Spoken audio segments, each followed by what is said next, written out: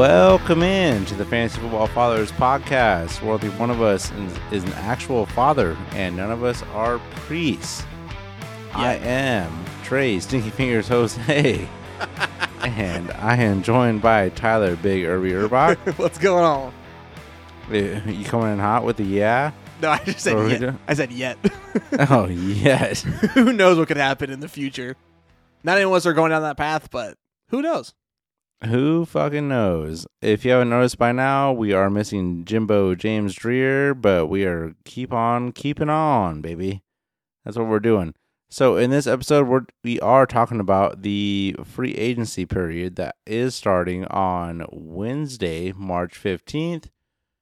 But if you have been paying attention, the legal tampering period has started on Monday. If you're listening now, at least it's on Tuesday. It has started, which basically means you can agree to a contract, but it's not official. And a lot of things have been happening in recent times. But before we dive into this episode, make sure you follow us on Twitter at the FF Fathers. Give us 5 stars. That's all we're taking. That's all we allow. Do it. Do it now. Even if you don't fuck with us. Just do a little something for charity, baby. A little tax write-off, you know? We're not proud. We'll take charity. It's fine. Hell yeah. Hey, taxes are coming. Do a little tax write-off. Yo, I gave them 5 stars. You know, things happen. Wait, how much is that in terms of dollars on your tax write-off? Very little, but hey, every penny counts. That's all I got to say. So yeah, we're talking about free agency on this episode. It does start on Wednesday, March 15th, but things have been happening, and as we have discussed before this episode, honestly, when contracts are agreed to during this tampering period, it's very rare that things get reneged. Yeah, so right now, things that are being, reported, they are reported in principle. And they can't actually officially sign the contract until Wednesday, the 15th. Does anything ever really change between now and then? No. Every once in a while, I can't even really think of a specific time period that this has changed in recent seasons, other than the player basically finding another team to sign with if they gave him a better deal. But even then, it's always that you're talking about. Very, very few does ever happen. You hear more about it in the NBA than you do in the NFL. Okay, so that basically defeats my first question I was going to ask you. Has there ever been a time during this period where someone has agreed to a big contract and then things change before free agency opens? I can't think of a specific time it's happened. At least not with like a big name. But I'm certain it has happened. There's no way it hasn't. There's a reason why this tampering period's around. So I'm sure it's happened before in the past, but again, I can't think of one specific player, especially when it comes down to like a larger name. That's somebody I would more likely remember. I'm sure it's happened with more like smaller guys, more depth guys, rotational pieces, things like that. Okay, well, let's just dive right into this episode then and assume things are going to be as they are. First off, we're starting off with Derek Carr. God damn it. Fuck it. We're getting heartbroken, right? Well, at least one of us is. Well, I already ended a relationship on Sunday, so might as well end another relationship with Derek Carr. Okay, I'm the Raiders fan of this podcast. He did sign a 4-year, $150 million deal with the Saints, $100 million guaranteed. And obviously the Saints were big players during the offseason for the Raiders. They've been in talks for quite a while now, and they signed him to that 4-year, $150 million deal. They also did re-sign Jameis Williams. Winston. Yes, sir. Jameis Winston to a 1-year, $8 million deal to stay with the team. So they got a pretty solid quarterback core going on right now. For sure. I mean, Jameis, I would say, immediately becomes the best backup in the league. I don't think there's much debate on that, honestly. Oh, yeah. No debate to me. I try to think, and no one comes to mind. No one has that kind of starting Yeah. experience, and also has shown winning in the past. Mhm. I'm honestly surprised because when they signed Derek Carr, they said that Jameis was likely to be cut, and then today came out that they offered him an $8 million deal, and he accepted it. I feel like he absolutely could have gone to another team and been a starter. I think there's multiple teams out there that would have taken him, and maybe honestly, immediately when the Derek Carr thing happened, I immediately thought about Jameis going back to Tampa. No. God, how funny that would be. I mean, it's a new regime there and whatnot. Like, the head coach is different, all that stuff. I know Bruce Arians is still there in like an advisory role, but like Jameis Winston had some of his best years there. I understand he went 30 and 30 one year, 30 touchdowns, 30 picks. He still threw 30 touchdowns. That's a lot. That's a lot. Even in today's league, that's still a lot. Yes, sir. I mean, when Lamar Jackson won the MVP, he threw for 36 touchdowns. So that was only, 4 years ago? Like 5. I don't know. I'm getting old. Either way. I think it's same about thing. 4 years. So like you're saying, like 30 touchdowns is a lot. That's a hell of a benchmark for a quarterback throwing 30 touchdowns. I know he threw an insane amount of picks, but he cut down on those picks. Excuse me. He cut down on those picks this last year with New Orleans. Like, he's showing better decision making. So like, I'm surprised he's staying with the team on such a low deal because I think he could be a starter. I think he could be a good starter for a lot of teams. So I'm surprised by that. It is what it is. What Derek Carr to the Saints? Does that make him valuable in fantasy? We both thought, you and I were in the same boat all season. We thought Derek Carr was going to be a top 10 quarterback this year. And he wasn't. Mm-hmm. He ended up not being that. And he has been that his entire career. If you look at his overall finishes and fantasy purposes, I think his best finish is 14. Let me double check that real quick. It is 13. Nope, 12. Okay. So essentially, he's been a top 12 quarterback once in his life. He's a guy that clearly shows up at the end of games. He has one of the best final drive records, trying to go down and get a win since he's been in the league. And a lot of that has to do with the fact that the Raiders had no defense his entire career. But one of those things is that like he's going to a team that has a good defense. Saints have had a very good defense for a few years now. They're not just going to fall off this season. And so he's losing, I think, weapons compared to what he did have in Las Vegas. But with a defense that can actually keep games close, he's not going to have to stretch himself farther than he probably needs to. So is he a top 12 quarterback this year? I'm not sure. But we're going to find out. I have faith in him still. I had faith in him last year. It didn't work out. But I think he's still one of those flyer guys you can take at the end of the draft that could end up, being a real big boon to your roster. Yeah, I can mess with that. Definitely an interesting risk to take, but he's definitely worthy. Let's talk about Geno Smith.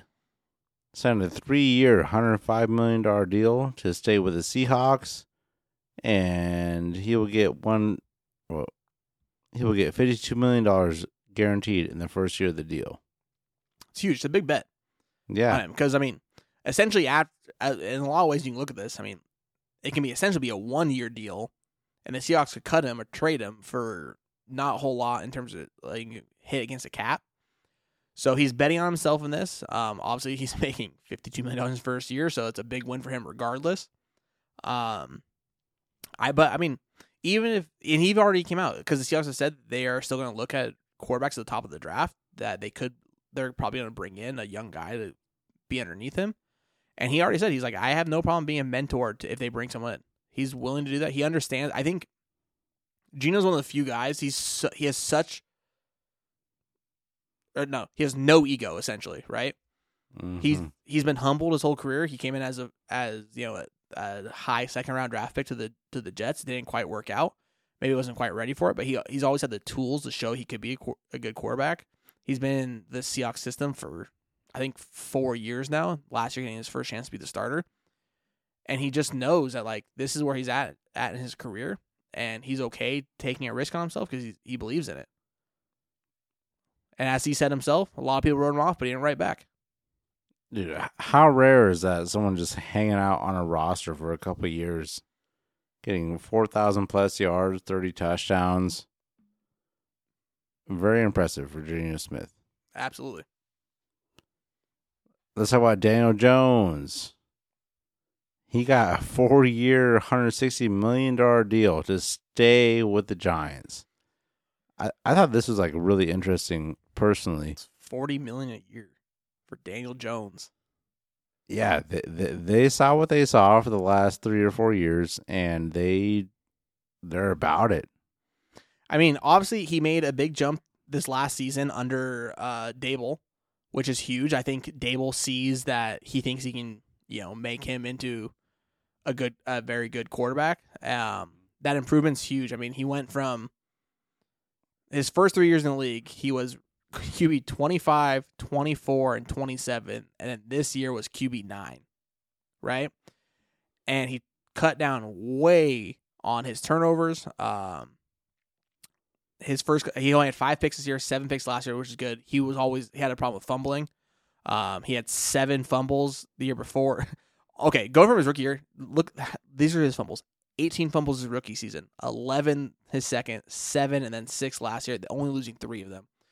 His turnover his giveaways have drastically dropped. I think Brian Daboll is like, Daniel Jones probably reminds him a lot of Josh Allen. He was a guy that needed some development, but he's a good runner. He's more athletic than people think he is, and he's coming together, and who knows? It's a risk, obviously, giving a guy like Daniel Jones, who hasn't shown a huge amount so far to this point in his career, but it's a risk worth taking because at the same time, you look at it, bringing in a rookie this season,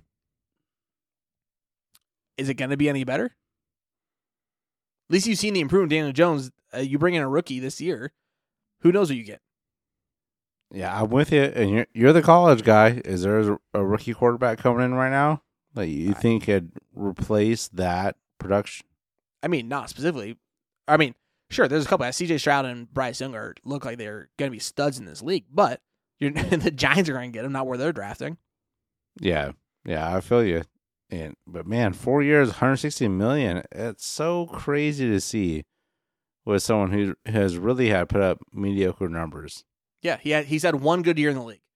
At least like Derek Carr signed, $10 million less, but Derek Carr's been in the league for 9 years and has shown you quality quarterback play throughout most of his career, where Daniel Jones has shown it to you for 1 year. Now, obviously, Daniel Jones has only been in the league for 4 years versus 9 years for Derek Carr. So you're looking in terms of age and things like that. Mm-hmm. It's a difference that way. But honestly, for me, Brian Daboll has shown so much. He's developed Josh Allen in 1 year with Daniel Jones. He's made him a significantly better quarterback than he was. So I'm going to trust in Brian Daboll. Brian Daboll, moving Daboll. It's an interesting little take you got there. So let's talk about Jimmy G. Breaking your heart one more time. God, I don't want to do it, but fuck it. This is what we got to do, man. It's just the way it is. He signed a 3-year, $67.5 million deal with the Raiders. You said 67.5. What did I say? You said 67.5. Yeah, well, which is the same thing. And a half, 0.5. Divide everything by half because fuck it. Because it's not going to be nice. I'm not excited for this. I'm curious how you feel about this. I mean, you're just paying money to get a game manager at that point. A lot of that money is not guaranteed, but Jimmy G, quarterback of the Raiders, what's going on? It's not that bad. It's not bad at all. Here's the deal. You sign him for a starting quarterback at $22 million a year, essentially, if you average out over the course of the 3 years, is not bad. Not for a starting quarterback, especially one who's shown the ability that Jimmy G has. Is he going to go out there and win you a ton of games? No, he's not. But he's also going to lose you games. And I think that's the biggest thing. The one thing that's going to be interesting to see is that Jimmy Garoppolo has, throughout his entire career, played with a very good defense. The Raiders don't have that. Mm-hmm. So he is going to be asked to probably have to do more than he's ever used to doing. And seeing him, have to jump out of his comfort zone to try to actually go out and win games will be interesting to see. But ultimately, this is a bridge starter for the Raiders. They're going to bring in somebody else. I'm not sure if they're necessarily going to draft them high in this draft. Maybe they have eyes on a guy that they can pick up in the third, fourth round to develop behind Jimmy G for the next few years. But again, it's not the end all be all. Essentially, at this point, Mark Davis is trusting in Josh McDaniels to build this team up the right way, and I think I think the signing of this being a 3-year deal is showing some faith in him being able to do that. He's going to give him the leeway to be able to build the team to become a contender. Mm-hmm. I hope so. That's all I got to say. Carson Wentz still has not signed with the team. Obviously, still the tampering period. Free agency will continue. He will find a team. Are we interested? No, I mean, okay, honestly, the next list of guys here, Sam Darnold signed with the Niners, so he's off this list now. He signed a 1-year deal just to be an insurance policy for Brock Purdy and Trey Lance. Mm-hmm. Purdy's not going to be ready to even really start to throw the ball or be not significantly throw the ball until training camp starts. So Trey Lance has a jump on that. Obviously, Trey Lance, they traded up, gave the 3 first-round picks to get up to trade up and draft him at 3rd overall a few years ago. I think Trey Lance ultimately is still the guy they're banking on being their starter, but Darnold's there for insurance policies, right? Then the other kind of main guys that aren't signed right now are Carson Wentz, Teddy Bridgewater, a.k.a. Theodore Watercrossing, a.k.a. Teddy Two Gloves, a.k.a. Marcus Mariota, and Baker Mayfield. These are all guys that realistically have shown small pops and bursts of like good quarterback play, but ultimately have been mediocre or average at best. So no matter where they sign, they're maybe a 1-year starter, or they're only there for competition or to be a backup. Ultimately, what it comes down to, Baker Mayfield is heavily rumored to be signing with the Buccaneers. That they seem to be like the one big player for him to come in and be competition, maybe their starter, or even give competition to Kyle Trask. The other 4 guys, essentially, they're backups at this point in their career. Mm-hmm. The one thing I think would be interesting to see would be like if somebody like a Carson Wentz, who before the knee injury in Philly and Nick Foles took over and took the Super Bowl, literally was in the running for the MVP that year. It'd be interesting to see if he can go someplace else and resurrect his career as a backup, not as a starter. Or, and this is nothing to do with fantasy purposes, but I could see Carson Wentz, if he really wants to show he can be a starter again, I'd be interested in him going and signing with like a team in like the USFL. Oh my God. Yeah.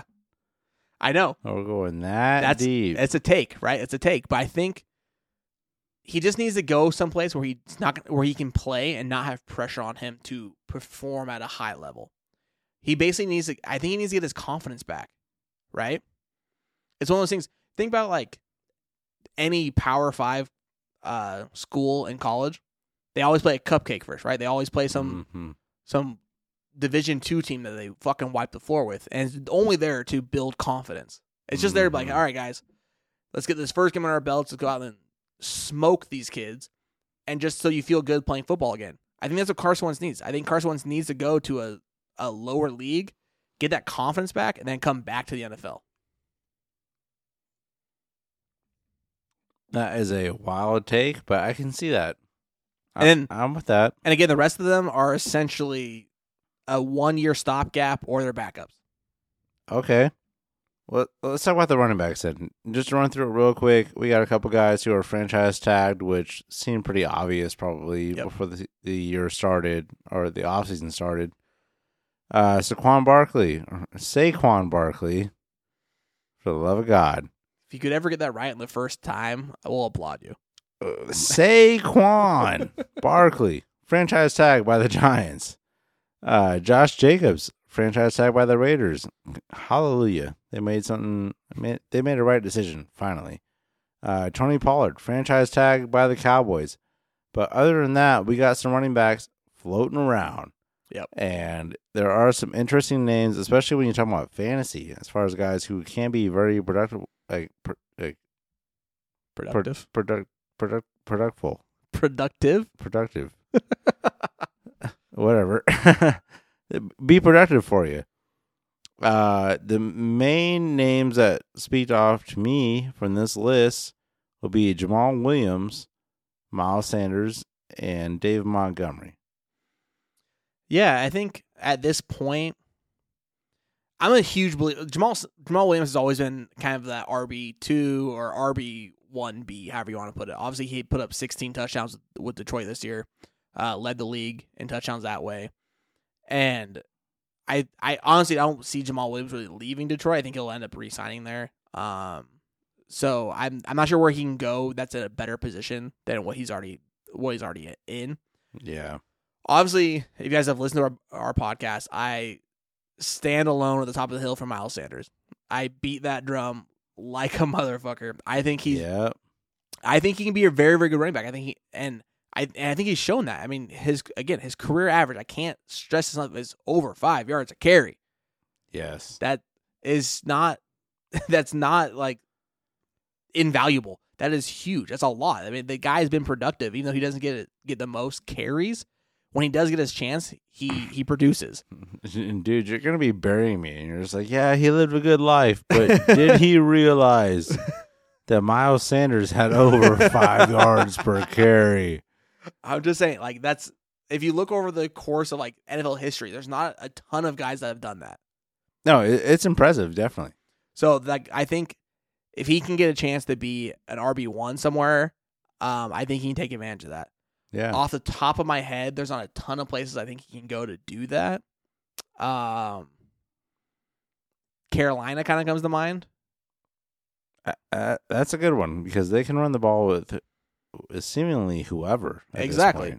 I mean, they had a couple guys last year after the McCaffrey trade that they were still productive, and they're both free agents. Or the Chuba Hubbard's still there, but Deontay Foreman. Yeah, Deontay Foreman is a free agent as well. Yeah.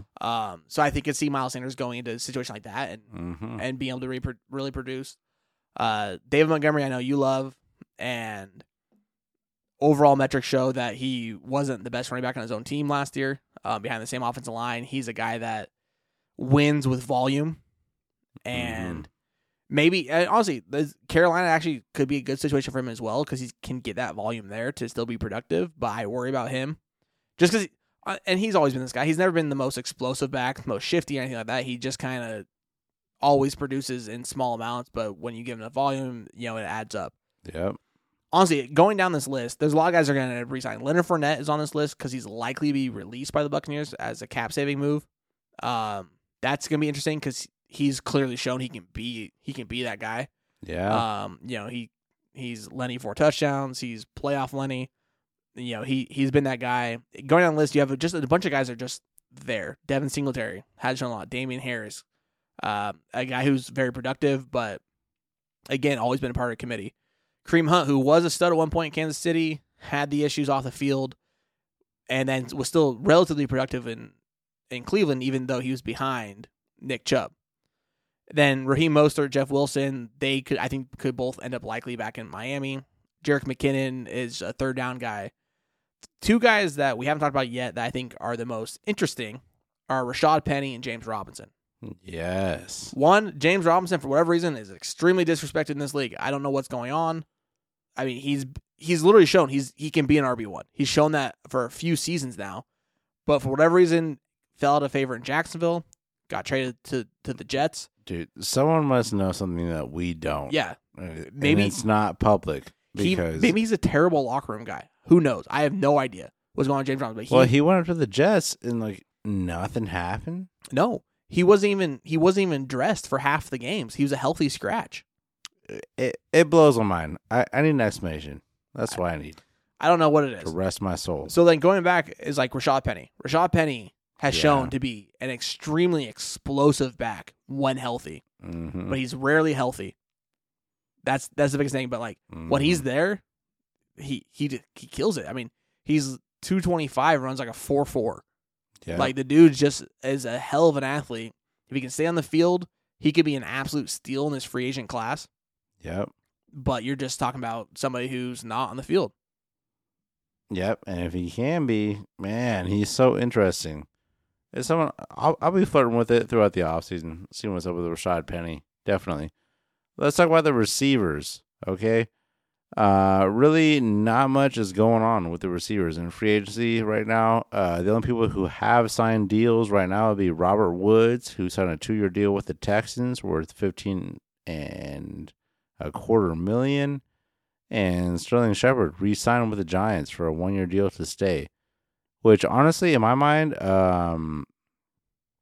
first reaction makes you feel a little bit better about Sterling Shepard. I like him. He had some really good opportunities for you if you are in a PPR league. He can definitely be worthy.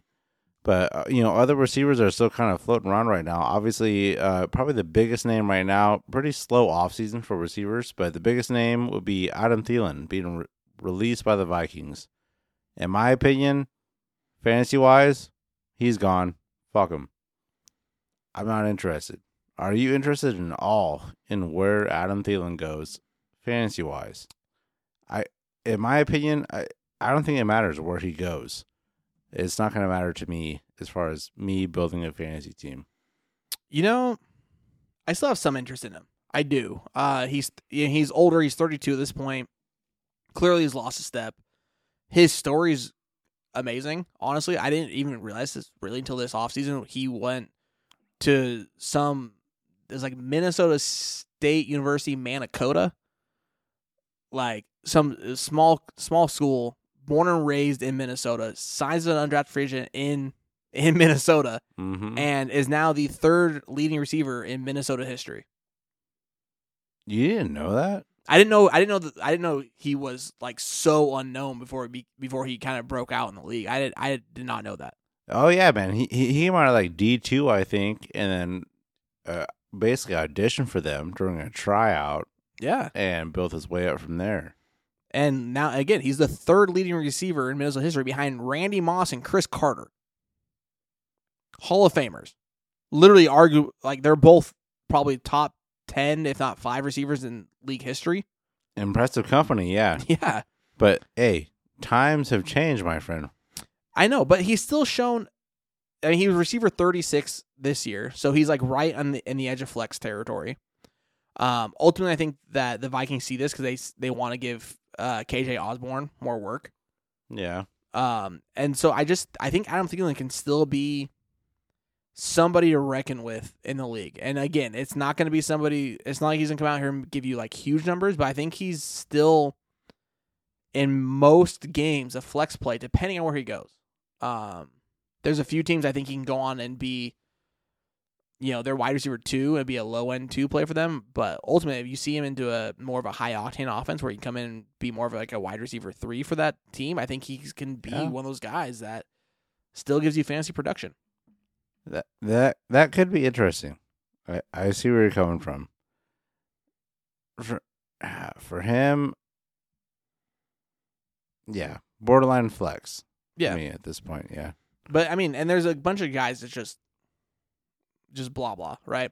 Jacoby Myers is up there, and I think in any other system outside of New England, he's more of a wide receiver 2. But I think he'd be a very good wide receiver 2. I think going to a new position for a new franchise for him could be huge in terms of what he could prove. It would be interesting to see him. Honestly, I could even go. Jacoby Myers goes and signs in Minnesota, and it becomes a receiver 2 there over KJ Osborne as the understudy to Justin Jefferson. I think that could be huge for him.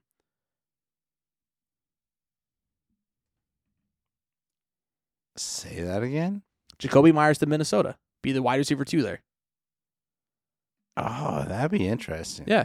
I think he shows a bunch of skill. I don't think he's a true wide receiver 1, but I think he's a really good wide receiver 2 in the right system. I think in New England, being the wide receiver 1 there was too much for him. Not to mention that offense system was terrible. So I think if he goes into a better situation, he actually really excels. Then you have guys like Juju, who is, I would say, is most likely best off going back to Kansas City and being part of that offense. I would say so, yeah. Yeah. Then Then you have a couple other kind of middling guys. Alan Lazard, who could be a big play threat for basically any team. But again, is he going to be any better outside of Green Bay? Probably not. Number 3. Yeah. Mecole Hardman has shown flashes in the league, but is not on the field enough, and it's hard to say. Then you have a couple of kind of older heads in terms of like Marvin Jones Jr., DJ Chark, Kenny Galladay, Darius Slay, and not that DJ Chark is old. I think he's only like 26. Mm-hmm. Those are all just guys. He might be like 23. DJ Chark is young. Okay. I mean, it's just one of those things like everyone else at this point, those are all super deep, plays in terms of where you're even drafting them at, and they don't really mean anything. So what we really needed to get to is go to the big name on this list, and Odell Beckham Jr. Yes, sir. I was going to bring it up. What are we going to do about OBJ? I mean, he's the biggest news wide receiver-wise. Clearly. There have been known wide receiver movement as far as the pre-tampering period goes, or how you would say it. No one's made any moves. And from what I've been reading is the wide receiver market is too expensive. I mean, I can't imagine any of these guys being super expensive. Even OBJ in that, right? Because he's coming off multiple injuries at this point. But the reason I say that is because OBJ, I don't know if you read this, has not made any financial demands. No, I think because at this point he's going to bet on himself. He understands where he's at in his career. He was literally the number one receiver in this league at one point. Had kind of just moved his way out of New York because he was too much of a problem, became too much of a diva. Wasn't great in Cleveland. Didn't mesh well with Baker Mayfield, and then has dealt with a couple major injuries since then. Mm-hmm. But he's Odell Beckham Jr. He's one of the most talented receivers we've ever really seen in this league in terms of just what he can do physically. And he did have a workout last Friday in Arizona. He did a private workout. From the reporting I've heard, more than a dozen teams showed up to watch him. Guys are looking. They understand that even if he's never going to be back to the OBJ in New York. That's not going to happen based off the injuries, right? Mm-hmm. But we saw what he did for the Rams when they made that Super Bowl run. He was huge, instrumental in them winning, and that offense just changed when he came into that system halfway through the year after he came off the other injury. And I know he tore his ACL again in the Super Bowl, in the first drive or two. It was super early in the game, and that sucked, but he was huge. He changed the offense completely. And I think he can still be that difference maker. If he can put together a full season, and he's only going to sign with a contender. He's not going to go and sign with someone he's not going to sign with Atlanta or the Texans. He's going to sign with a contender. And if a contender, Buffalo was going after him pretty strong during last season to try to sign him, and it ultimately never happened. But when you put OBJ in there with Cooper Kupp with the Rams as just an extremely dynamic wide receiver too, I think he's still that guy. You put him into a system that has a stud number one like Buffalo does in Stephon Diggs, OBJ is still going to be a guy that gives you points regardless, and in fantasy, not just in traditional football standpoints. I think he's a force in fantasy if he is if he can do that. If he stays healthy, he puts up numbers. He just does. Yep, I'm with you on that. If he stays healthy, he puts up numbers, which is the big question. So OBJ, honestly, OBJ to Buffalo, OBJ to Dallas, and those are both teams that were high on him. They were looking to get him if he could come back at the end of last season. Yeah. He clearly wasn't completely ready to do that, but now he has a whole off season to get back and getting strong and having strength in his knees, which is basically the two injuries he's had in the last couple of years of major ligament tears. Yeah. See him in both those offenses behind a guy like Stephon Diggs or CeeDee Lamb, and those offenses are different, just period. Yeah, and he has been productive in the games he has played. Yes. So yeah, I see where you're coming from. He's definitely very worthy. So receiver wise, that pretty much covers I think everybody. Let's talk about tight ends real quick before we wrap up this episode. Talking about free agency signings. Tune in with us next week because there'll probably be way more free agency movement going on. But for the tight ends, we got some interesting names going on here. Yeah. Dalton Schultz still hanging out, Are the Cowboys going to re-sign the motherfucker? Is he floating on into the distance? He has been a top 10 tight end. I said that weird, I think. No, you said right. Did I say a top 10 tight end, for most of his career? Yeah. I mean, it's been a short career. Essentially, last year he missed some games. Didn't fit very well into the offense in Dallas for some reason. I think it was mostly because the injury to Prescott and then him and Cooper Rush just didn't mesh very well. But the year before that, when he got the chance to be the full-fledged starter in Dallas, he was the tight end 3. So clearly the talent's there.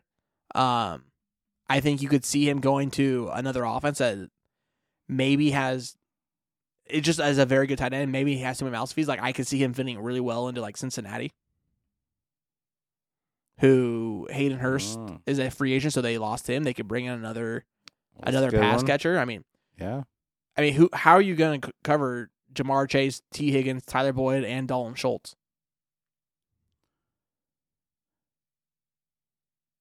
I don't really have a counter to that because you can't guard all of them. Yeah, that's a hard one.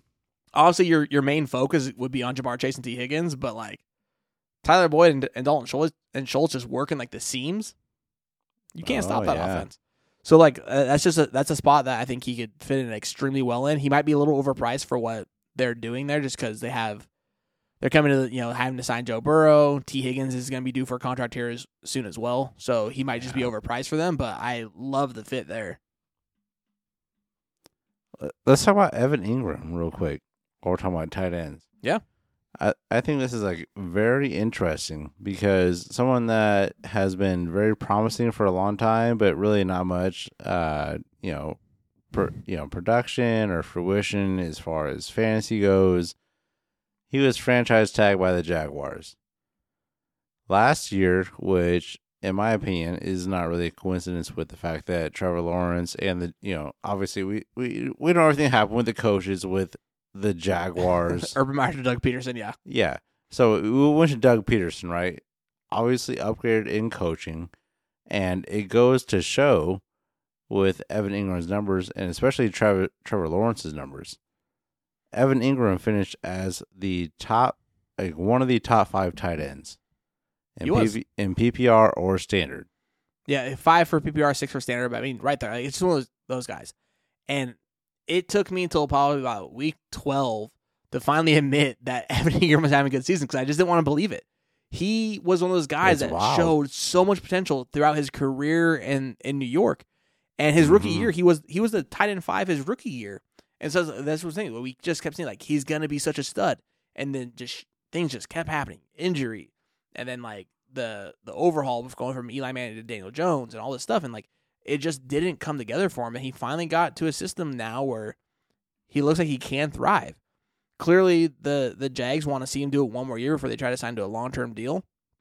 Because who knows? They don't want last year to be just a flash in the pan. But I hate to say it because he killed me for so many years that, like, you have to recognize Evan Ingram more than likely is a top 5 tight end again next year. Yeah, and I'm with you. Mostly because of Trevor Lawrence's growth. Yes. Plus another year under Doug Peterson. My only worry, and we talked about it in the last episode, is Calvin Ridley coming to the equation. Because now, as good as Christian Kirk was last year, Christian Kirk's not a true wide receiver 1. Calvin Ridley is. Calvin Ridley's that guy. He showed it before he got hurt, and then the suspension happened. So I worry that Calvin Ridley ends up taking away quite a few balls from Evan Ingram. But at the same time, ultimately, it might just end up opening up the offense even more. This offense has room to grow, obviously. Yo, am I being false by approaching this Jaguars team as like the Jaguars? Like, my year is gonna be so wrong on this. Like maybe 2009, 2010. Remember they had like a really good defense, and Yeah, your year's way off. That was like 2017 when they made it the AFC Championship game against the Patriots and lost because Blake Bortles sucked. oh, Blake Bortles. Yeah, see, that's what I'm talking about. Yeah, But so, their like, offense, way back. their offense wasn't very good. Their defense was elite. They had an insane defense. That's when Jalen Ramsey was still there. AJ Bouye was on the other side, and had his Miles Jack. Yeah, Miles Jack was a Yeah, rookie or second year in, was playing really well. And so their defense was just elite. And so that's why they made it. Their offense wasn't great. But I think that with their defense now, it's not amazing, but it's solid.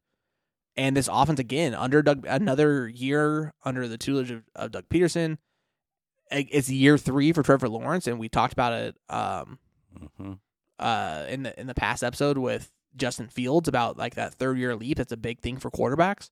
If you see a 3rd-year leap, you kind of expect a leap in the 3rd year, and they don't, then you know you need to move on. Essentially, that's what we saw with Josh Allen.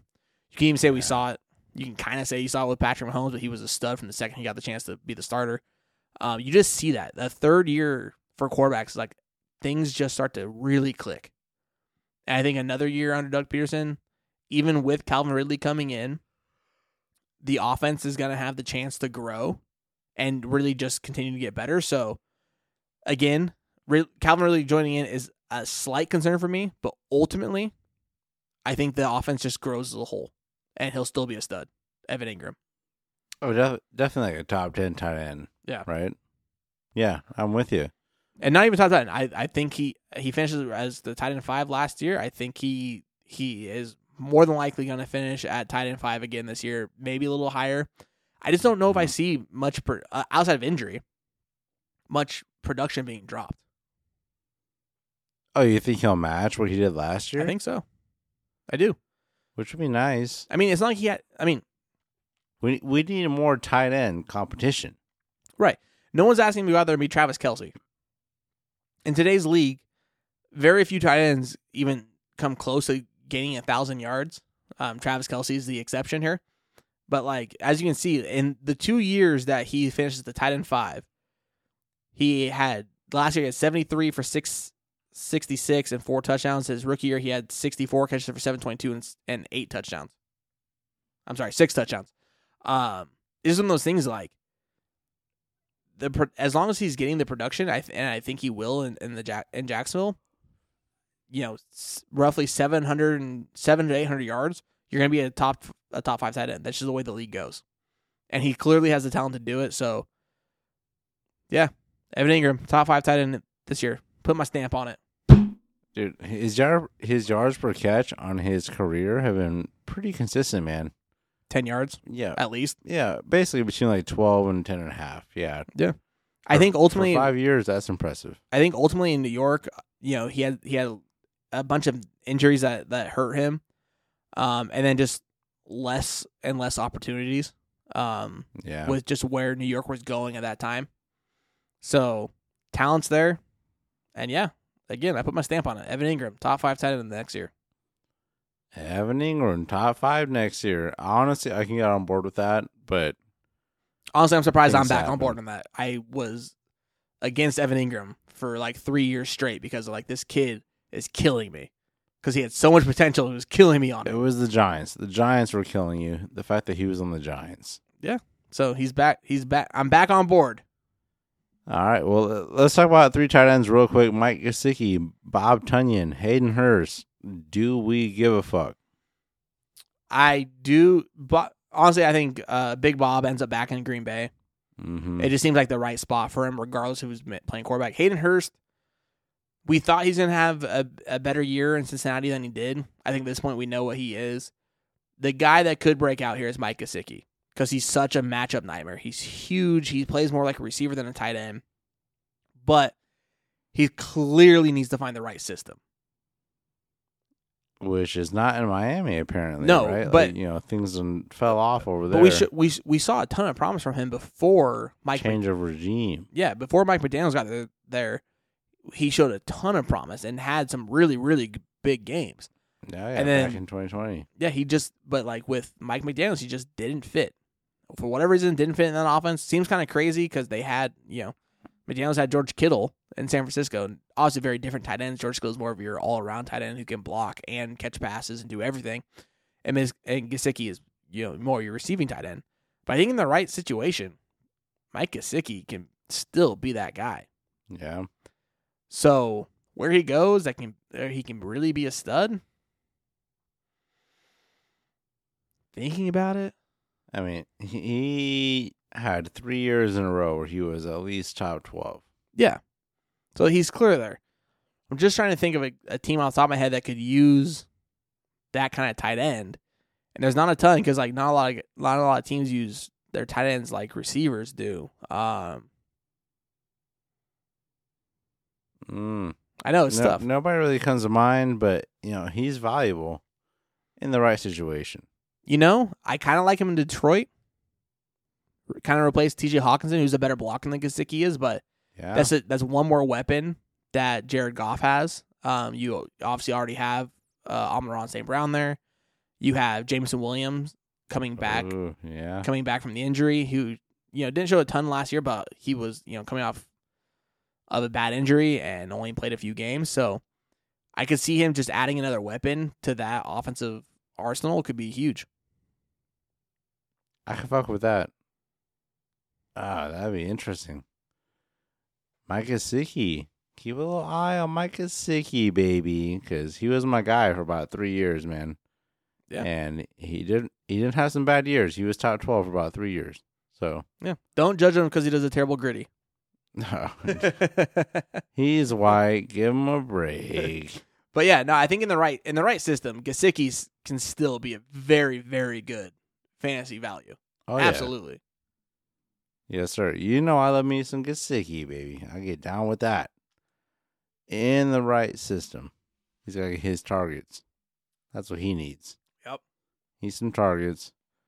So yeah, that pretty much wraps up our free agency episode, keeping you updated on what's going on. Things going to keep popping off pretty consistently, I would imagine. Oh yeah, I mean, there's obviously we talked about it in the last episode because there's a lot of news to go over. I think a lot of dominoes will start falling once you see whatever happens with with Lamar and Aaron Rodgers. Mm-hmm. I understand those are both just quarterbacks, but I think a lot of free agency in general is kind of being stalled from those guys. Because it's just like you don't know what's going to happen that way, especially with Lamar because he could literally go anywhere. We both think he's going to be back in Baltimore next season. Yeah. But I just feel like those are the two big dominoes to fall for everything else to start to fall in line for the rest of these guys. I mean, honestly, just because I brought up Lamar real quick, actually thinking about the wide receiver position, if Lamar goes back to Baltimore and they do have a different offense next year because they are changing OCs, adding a guy like a Jacoby Myers and bring him in with Rashad Bateman, I think is a big benefit to like Lamar Jackson, the way that offense can run. Yeah, possibly. That's an interesting take. Jacoby Myers is that guy, huh? I don't necessarily think Rashad Bateman or Jacoby Myers, especially at this point in their careers, are true number one receivers. But the combination of them plus Mark Andrews at the tight end position is a pretty good arsenal of pass catchers to be able to throw to. So, I think that could be interesting. Or even then, I mean, I don't want to have OBJ go to Baltimore because I think you would be asking too much of OBJ at that point, of him having to come in and really be a wide receiver one. Yeah. I think it'd be too much. But, just adding more guys to that offense that can be explosive and playmakers for them could be super beneficial. No, I'm totally with that. It's going to be a good offseason. That's all I got to say. Yep. I'm excited, man. And we got the draft right around the corner, baby. Oh, the draft is coming. A lot of movement going on, man. I mean, other than drafting for fantasy, mock draft season, the off season, like an actual mock draft for the NFL, is my favorite time of the year. I love mock drafts. Yes, sir. it'll be interesting to see, draft day trades. There's usually not many, but might be a couple guys who get thrown up in there. But it's getting more. Like, it's one of the things, NFL teams, GM management, they're more willing to part with picks than they ever have been in the past. Yeah. So you're going to see, I swear, every year there's more movement in the first round every year than we've seen in the past. They don't hoard picks like they used to. They're more willing to wheel and deal for the guys that they love. Yeah. Definitely. So, fun times. It'll be fun times. Yes, sir. I'm excited for that shit. So, yeah. I think that wraps up the episode right there, right? Yep. Yeah. So, if you haven't already, follow us at the FF Fathers on Twitter, baby. Interact with us. We will interact with you back. You want some advice? We'll give it to you to our best advantage. And yeah, I think that's just about it. Besides the fact that you should give us 5 stars, whether you like it or not. Do a little charity, baby. 5 stars. Rate us. And yeah, I think that's it, right? That's it. We'll see you next week. We're going to really start to jump into rookies and the incoming class. It's going to be fun. Fuck. It's already coming around again, man. We'll start watching that film. Yes, sir. So yeah, if you're interested in, you're doing dynasty stuff, we will be uploading who our top quarterbacks, running backs, receivers, all that kind of good stuff is. So, yeah, tune in for that one. It's going to be coming up real soon for you. And we will catch you later.